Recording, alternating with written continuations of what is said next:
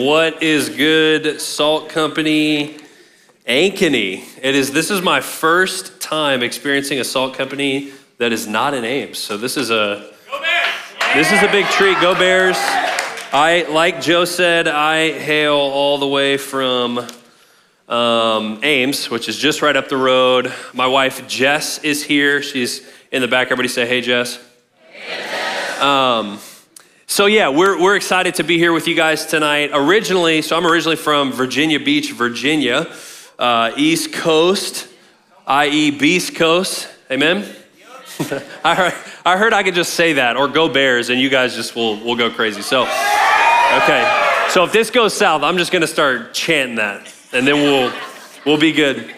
No, but I'm super pumped to be here. So originally from Virginia Beach, Virginia, born and raised, went to college in Central Virginia. That's where I met Jess, and then was a youth pastor out in New York, Rochester area. I also recently discovered a new and fun way to describe where Rochester is by making my hand like the state of New York, which is cool. If you ever moved to New York, this is a good tool to use. So you've got Buffalo here, Lake Ontario, Buffalo here, Rochester here, Syracuse, shout out to Radiant Church coming 2022, Albany, and then New York City. So we were like right here.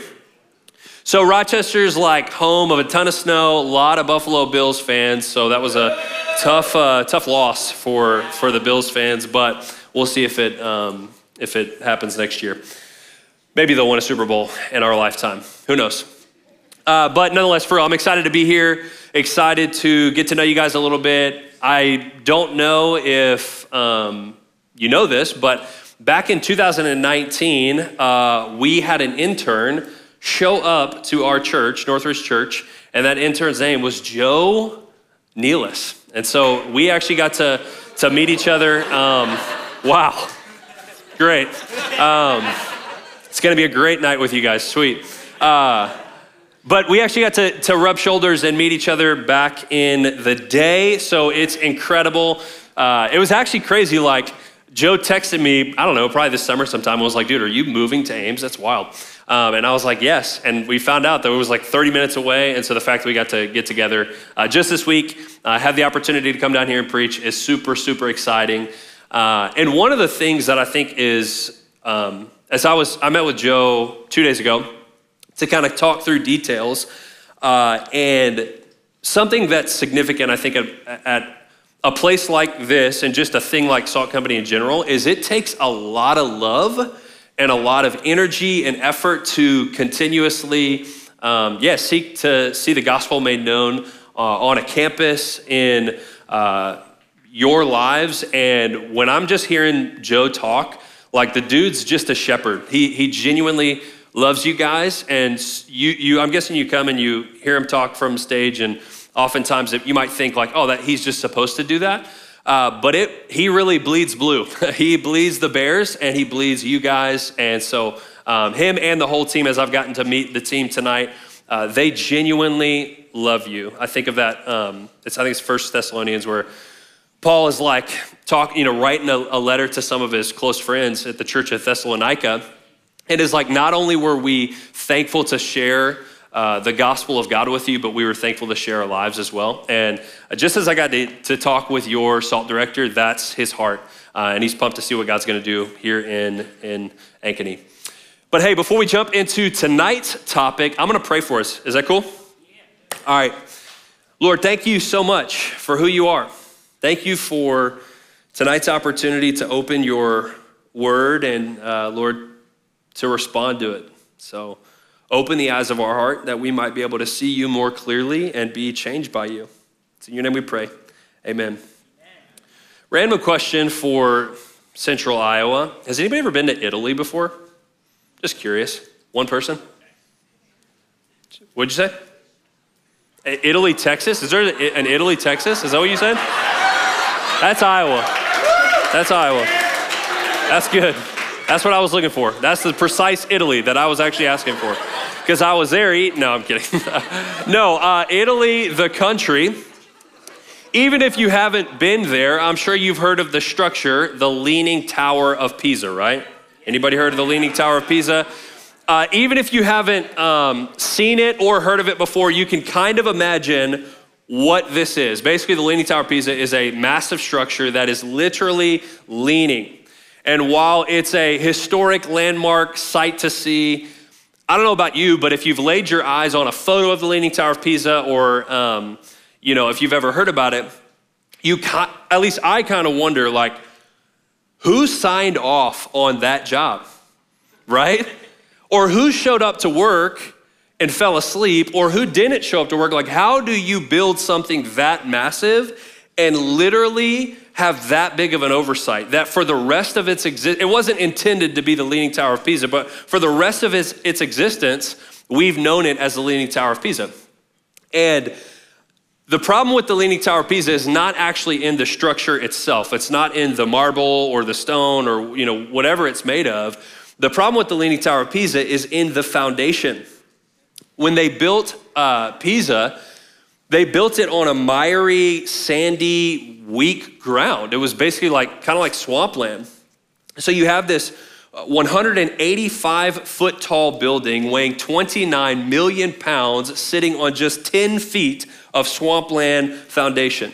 One guy said it was a miracle that it hasn't already collapsed in the time that it's been in existence. And as Italy began to see just how sketchy this structure was, they started to kind of put their heads together to figure out, how do we make sure this thing isn't headed for imminent disaster? So early in the 1900s, people got together and they thought, okay, in order to save this building from collapsing, what we're gonna do is we're gonna drill 361 holes into the foundation of the structure and fill those holes with cement so that it balances out. So that's like early 1900s. Didn't work. So late in the 1990s, they actually had to close the Leaning Tower of Pisa from being able to walk in it and do tours because they were so concerned that there actually might be a terrible, terrible disaster. And so these architects kind of put their heads together to figure out, okay, how do we fix this problem? And instead of them solidifying the current ground that was underneath the leaning side, they actually took ground out or took dirt away from the tall side so that it would balance back up. And that worked a little bit. They were able to open the tower back up for visiting and going on tours. But if you go to Italy today, not Italy, Texas, but Italy, the country, you can see that none of this really fixed the ultimate issue. It was an innovative idea. It was a cool idea. It helped get the thing back open to tourists. But at the end of the day, it was too late. Why is that? Well, because of what they built on the first place. They picked marshy ground to build this structure. It's only 20 meters square by 3 meters deep to hold 29 million pounds of marble and stone on a swampland. That's where you find the issue. So you need something solid to sustain a heavy structure like the Leaning Tower of Pisa. And if the foundation isn't there, the structure is going to crumble. It doesn't matter how ornate the building looks, how smooth the marble might be, or how intriguing the ideas might be to revamp the thing and try to flip it back up on its right side. Nothing would work because the foundation wasn't there in the first place. And as we think about life more broadly, but specifically as we think about relationships, like this is a principle that goes beyond just the Leaning Tower of Pisa, right? Jesus would say it this way in his teaching ministry. He says, therefore, everyone who hears these words of mine and acts on them will be like a wise man who built his house on the rock. The rain fell, the rivers rose, and the winds blew and pounded that house, yet it didn't collapse because its foundation was on the rock. But everyone who hears these words of mine and doesn't act on them will be like a foolish man who built his house on the sand. Rain fell, rivers rose, winds blew and pounded that house, and it collapsed. It collapsed with a great crash. When Jesus had finished saying these things, the crowds were astonished at his teaching because he was teaching them like one who had authority and not like their scribes. Jesus is saying the strength of the house is in the foundation of the structure. And when we think about the series that you guys are going to be walking through over the next couple of weeks and that we're kicking off tonight, this series on relationships, I think something that we have to grapple with is the reality that we are dealing with life-shaping topics, foundation-building topics. Like how you think about relationships is going to determine how you approach a relationship, which is going to determine and has all the capacity in the world to build something solid that's going to stand in the storm or to completely crash and leave everything in its wake destroyed. So tonight we're talking about relationships, which is why we're starting to talk about singleness, which is like, that doesn't make sense. This is a series about relationships, Graham. I don't want to think about singleness.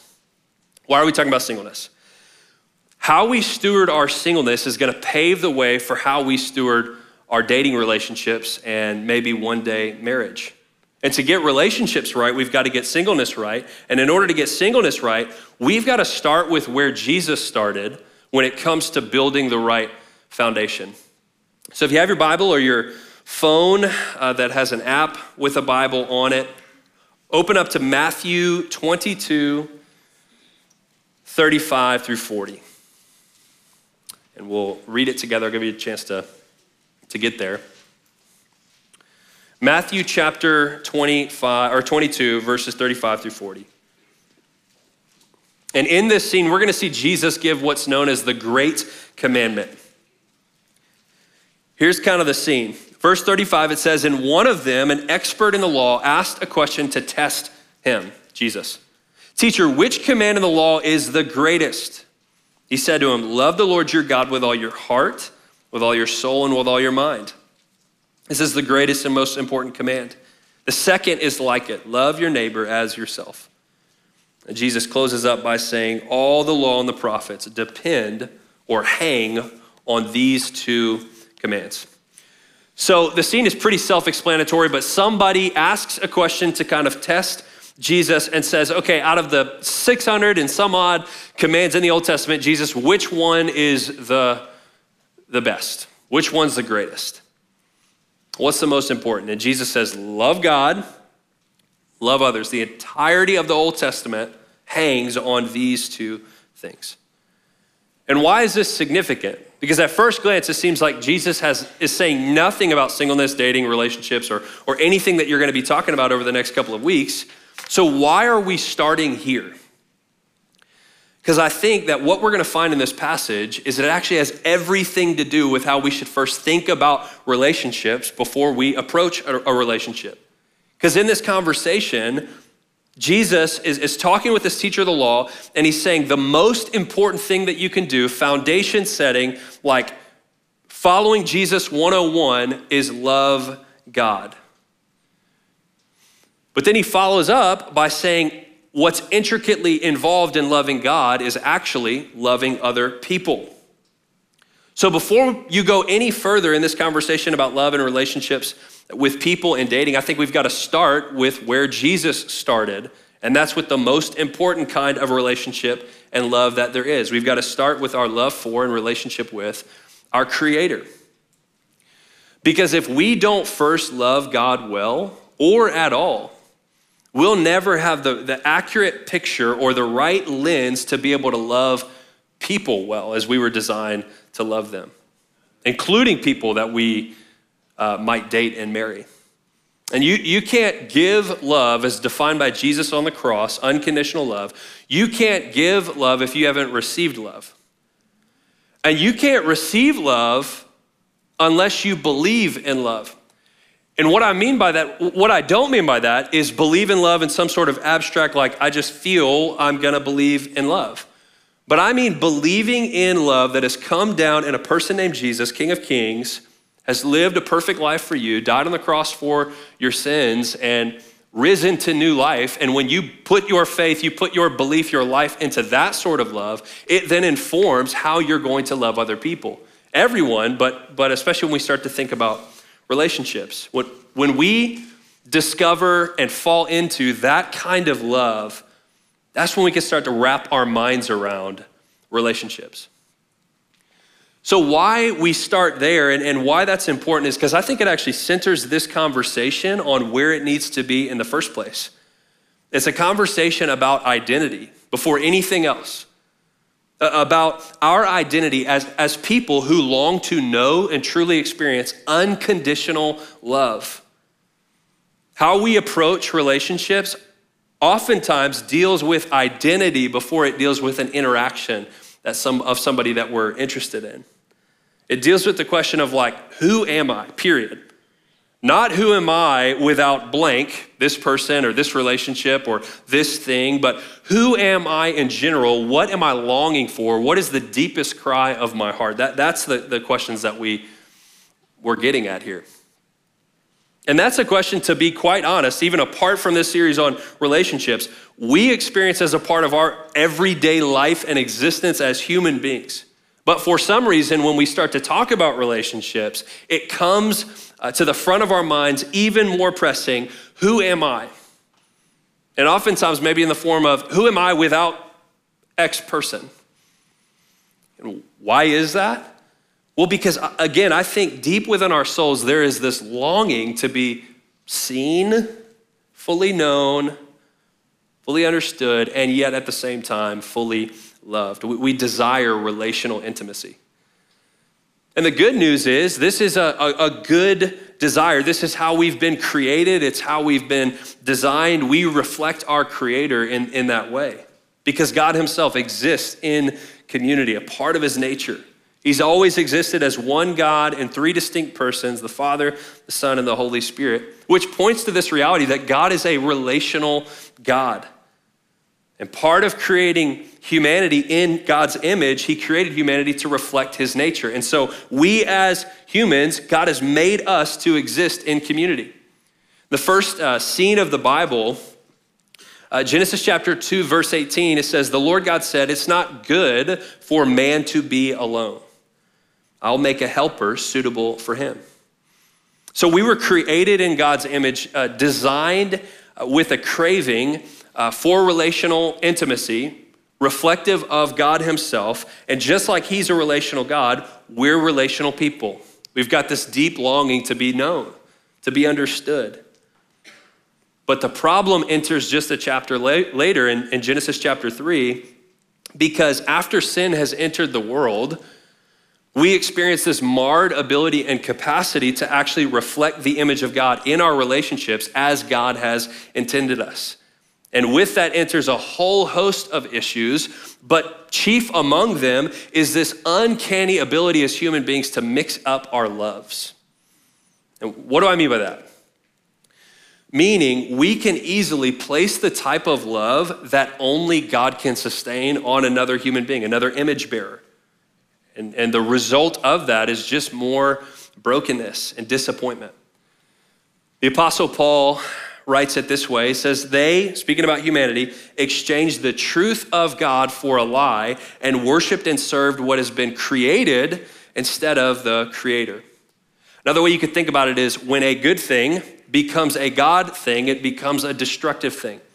And that's with anything, but especially when we think about putting all of our eggs in another human being, like all of our desires wanting to be met by another human being, that is something that is too heavy for that human being to sustain. And so we're consistently let down in relationships. Why is that? Because again, God made us to first exist in community with him. Think about it. If we were created in the image and likeness of God by God, then that means we were created for God. And if we exist for God, then we're only going to find satisfaction for our deepest relational longings and needs when we find rest in the loving arms of our Creator who has created us. Augustine said it this way in his famous book, Confessions. He says, our hearts are restless until they rest in you. So God exists in community. God's made us to exist in community, and yet God has made us to first exist in community with him.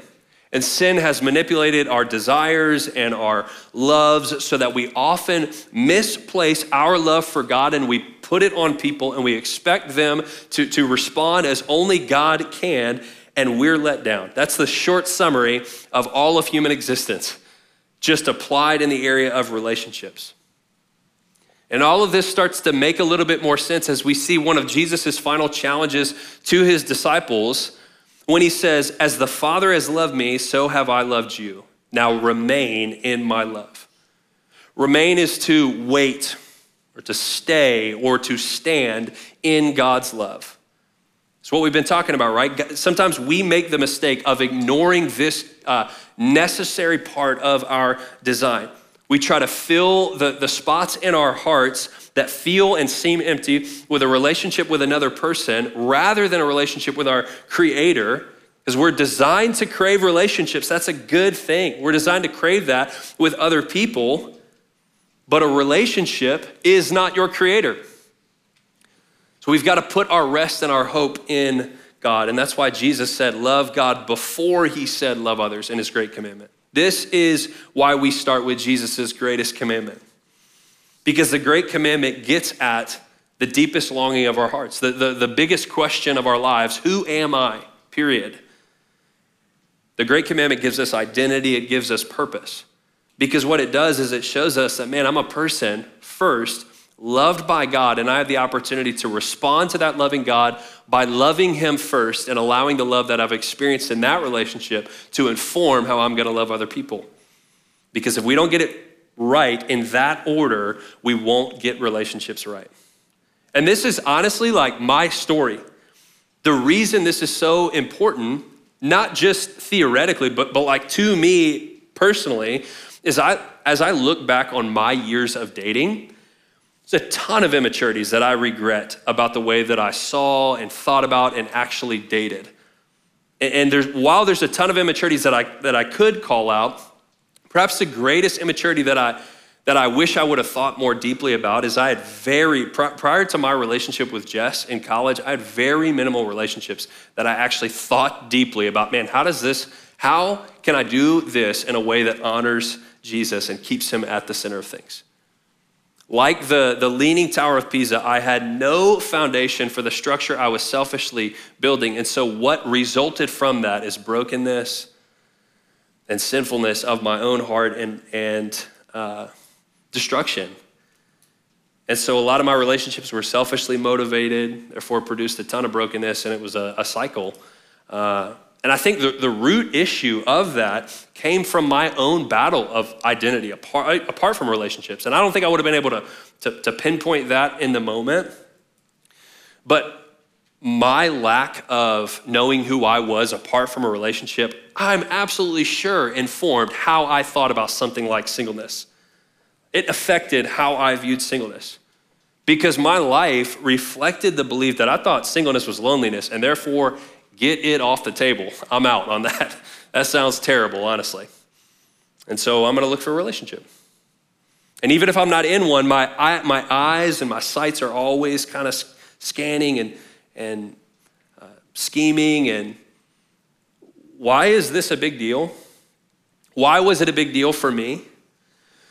Because if you match the belief that I had that singleness is loneliness with the deep human desire to be seen, known, and fully loved, and you sprinkle some misplaced worship and love as a product of broken humanity, you know what you get with that? A gaping wide hole in your heart. And you know what you do with gaping wide holes in your heart? You fill them. Something. And so I filled the hole with pursuit of relationships or people's perception of me or whatever it is, and brokenness ensued from that reality. And so tonight, my hope is that we're beginning to paint a bigger picture of what singleness could be for you tonight or moving forward. That there would be a bigger picture of singleness than the one that I settled for and therefore never experienced, because Scripture paints a glorious picture of singleness.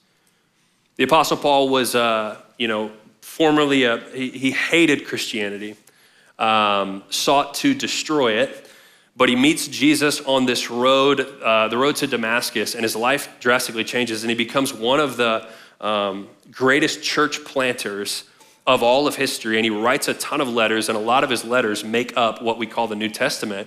And Paul himself was a person who was single. And here's what Paul says about singleness in 1 Corinthians 7, starting in verse 31. For this world in its present form is passing away. He says, I'd like you to be free from concern. An unmarried man is concerned about the Lord's affairs, how he can please the Lord, but a married man is concerned about the affairs of the world, how he can please his wife. And his interests are divided. An unmarried woman or virgin is concerned about the Lord's affairs. Her aim is to be devoted to the Lord in both body and spirit, but a married woman is concerned about the affairs of this world, how she can please her husband. I'm saying this for your own good, not to restrict you, here's the key, but that you may live in a right way in undivided devotion to the Lord. That phrase sticks with us. The goal of your singleness right now, as Paul would say, when you are flourishing best as you've been designed to in a season of singleness, the goal is undivided devotion. Undivided devotion to who? To Jesus. So Paul paints a picture of a type of outlook on singleness that recognizes singleness should not be lonely longing where I'm always scanning every environment in which I'm in and trying to make this move or trying to see what happens there. Singleness should not be lonely longing, but undivided devotion. And I think honestly that if we truly understood that and we believed it, especially when you think about your current season of life, you're in college, I think you could be a part of a move of God at DMAC that you can't even imagine. And I'm supposed to say this, right? You're like, yeah, that's what we hear. I know that. But I really believe that when people see somebody your age who is wholeheartedly, undivided, devoted to God, there's something attractive about that. There's something that draws people to that because they say, you have your loves like in order. Your life seems like you're reflecting something bigger than me. And I want to be a part of that. It's attractive when you see somebody who's so passionate about Jesus. And I think college students, your age, are the best position in the world to change the world because college students are in this transitional season of singleness to potentially marrying. And so you're in college, you're transitioning out from under your parent or your guardian's roof. Your work and life responsibilities are becoming less and less dependent upon that. And yet you still don't have the obligations to a spouse or a family that a married person has. And so with that, you're left with an insane amount of time, with an insane amount of passion and energy, with an insane amount of commitment level capacity to be a force to be reckoned with in Ankeny, Iowa. And that's why the SALT Network exists, right? That's why our family of churches exists, because we truly believe that college students can change the world. So when you hear Joe and the team cast a vision that feels kind of crazy, it's because they actually believe it. They believe that you guys can actually leave here. We gather, we get excited. You can leave here and you can go to DMAC and make a dent and introduce people to a love that satisfies. We believe that's what our family of churches are built off of. But the fear is you're gonna blow right past your college years thinking about what this person thought of you and did they like that photo and I think they noticed me and I just gotta get around them or get in that group and going from relationship to relationship and who's next? And I get it, I did the same thing. And we blow past some of the most defining years of our lives believing that we're lonely in our singleness when undivided devotion is an option at our fingertips. And I think part of that is because we believe this lie that singleness equals incompleteness. Singleness does not equal incompleteness. If you believe that, maybe it'll be a self-fulfilled prophecy, but singleness doesn't equal incompleteness no more than marriage equals completeness. Both are lies. Undivided devotion to Jesus equals completeness, and you need that whether you're single, whether you're engaged, whether you're dating, or whether you're married. Everybody's chasing the same thing. This is the call of all Jesus followers. That's how Paul viewed his singleness. That's how he's inviting you to view your singleness. It's an opportunity for wholehearted, radical, Jesus-following, kingdom-shaking ministry, a time that you will never get back. Is that type of devotion to the God of the universe. And here's the truth, because you can blow past this season and continue to always be scanning and always be wanting to go to the next relationship. But here's the deficit is that if you miss out on the devotion you're called to in singleness, you actually won't be prepared for the devotion you're called to in dating and marriage. Because think about it, if you don't order your loves correctly in your season of singleness, meaning pursuing undivided devotion to the Lord first, loving God first, and then allowing that love to transform you so that you can love people properly, including as significant others, if you don't order those loves now, you will place a love and an adoration and a worship on another human being, and you will never be satisfied. You will expect things from them that they will never be able to give you, and therefore you will be constantly let down. It'll be too heavy for them to bear because the only one who can actually bear that is the one we were created for. The one who can sustain the worship that we long to give because he is worthy. And if you go into a marriage with those loves mixed up, you will be just as let down and discontented in marriage as you were when you were single, because your identity became so connected to another person, another fallible human being. And do you know what fallible human beings do? They fall. They let you down. If you get to know me long enough, I will let you down.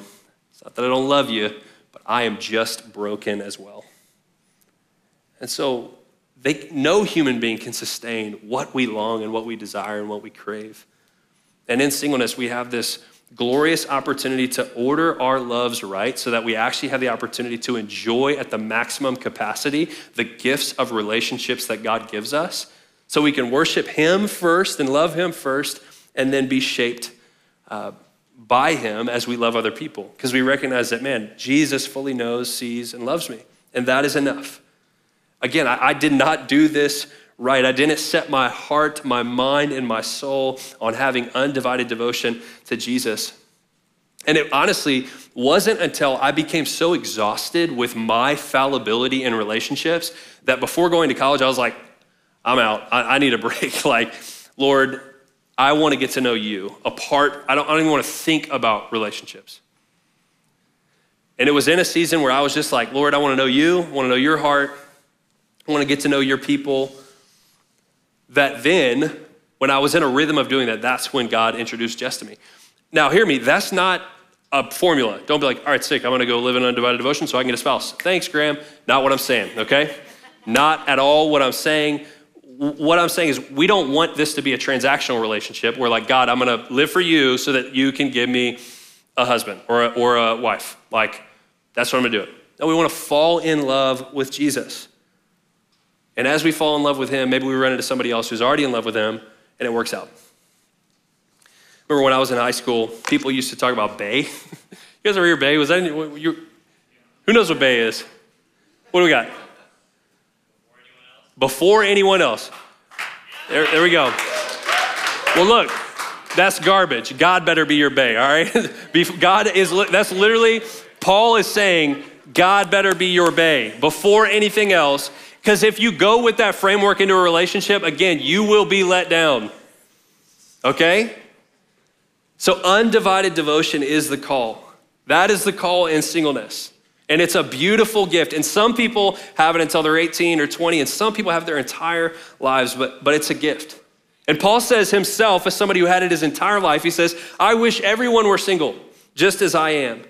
Yet each person has a special gift from God of one kind or another. So if you're not married tonight and you're single and you were to survey your heart right now, just kind of ask yourself, like, where are my loves? My love for a person, the foundation that I've built my life on, or my need for their love for me.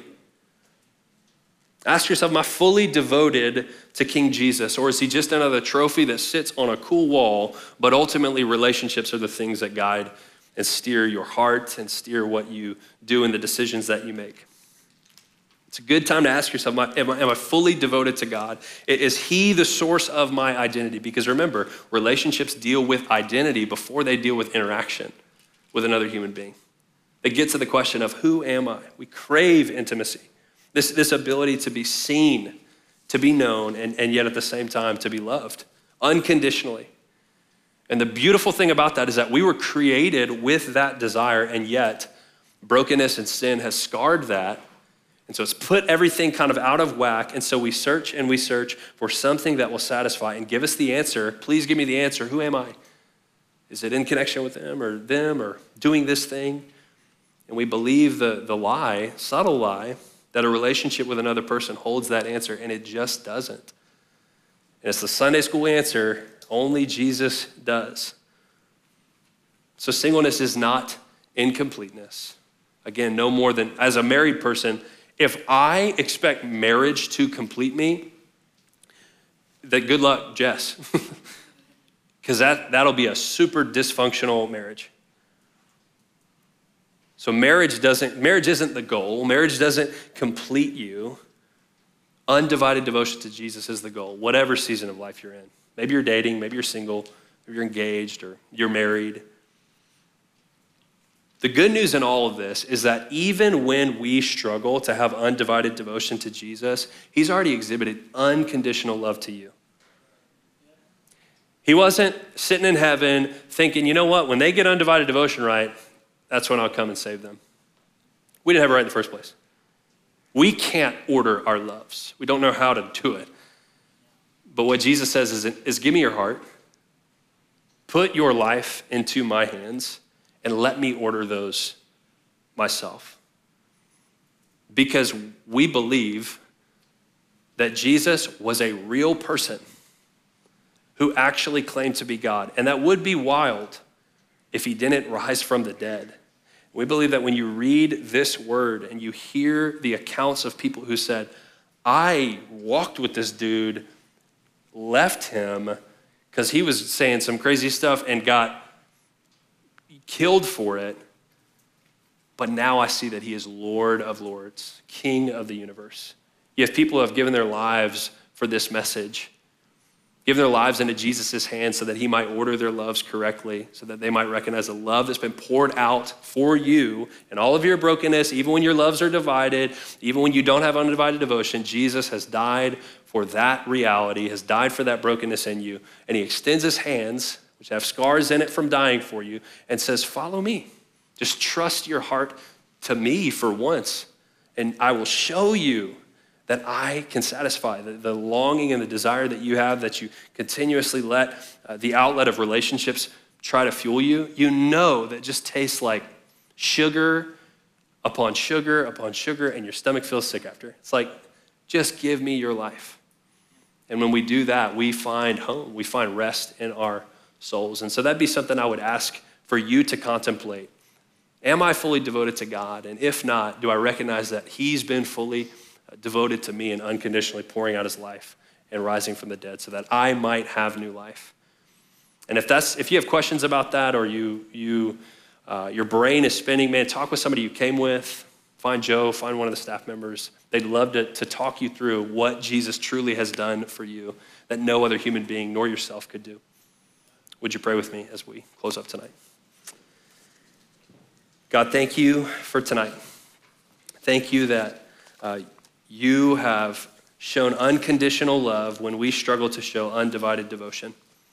For those who do not know you, may they taste and see that your love is better than anything that anyone could ever give us on this earth. You are the creator. You have made us for yourselves. And for those who need to hear it tonight, you say, come home.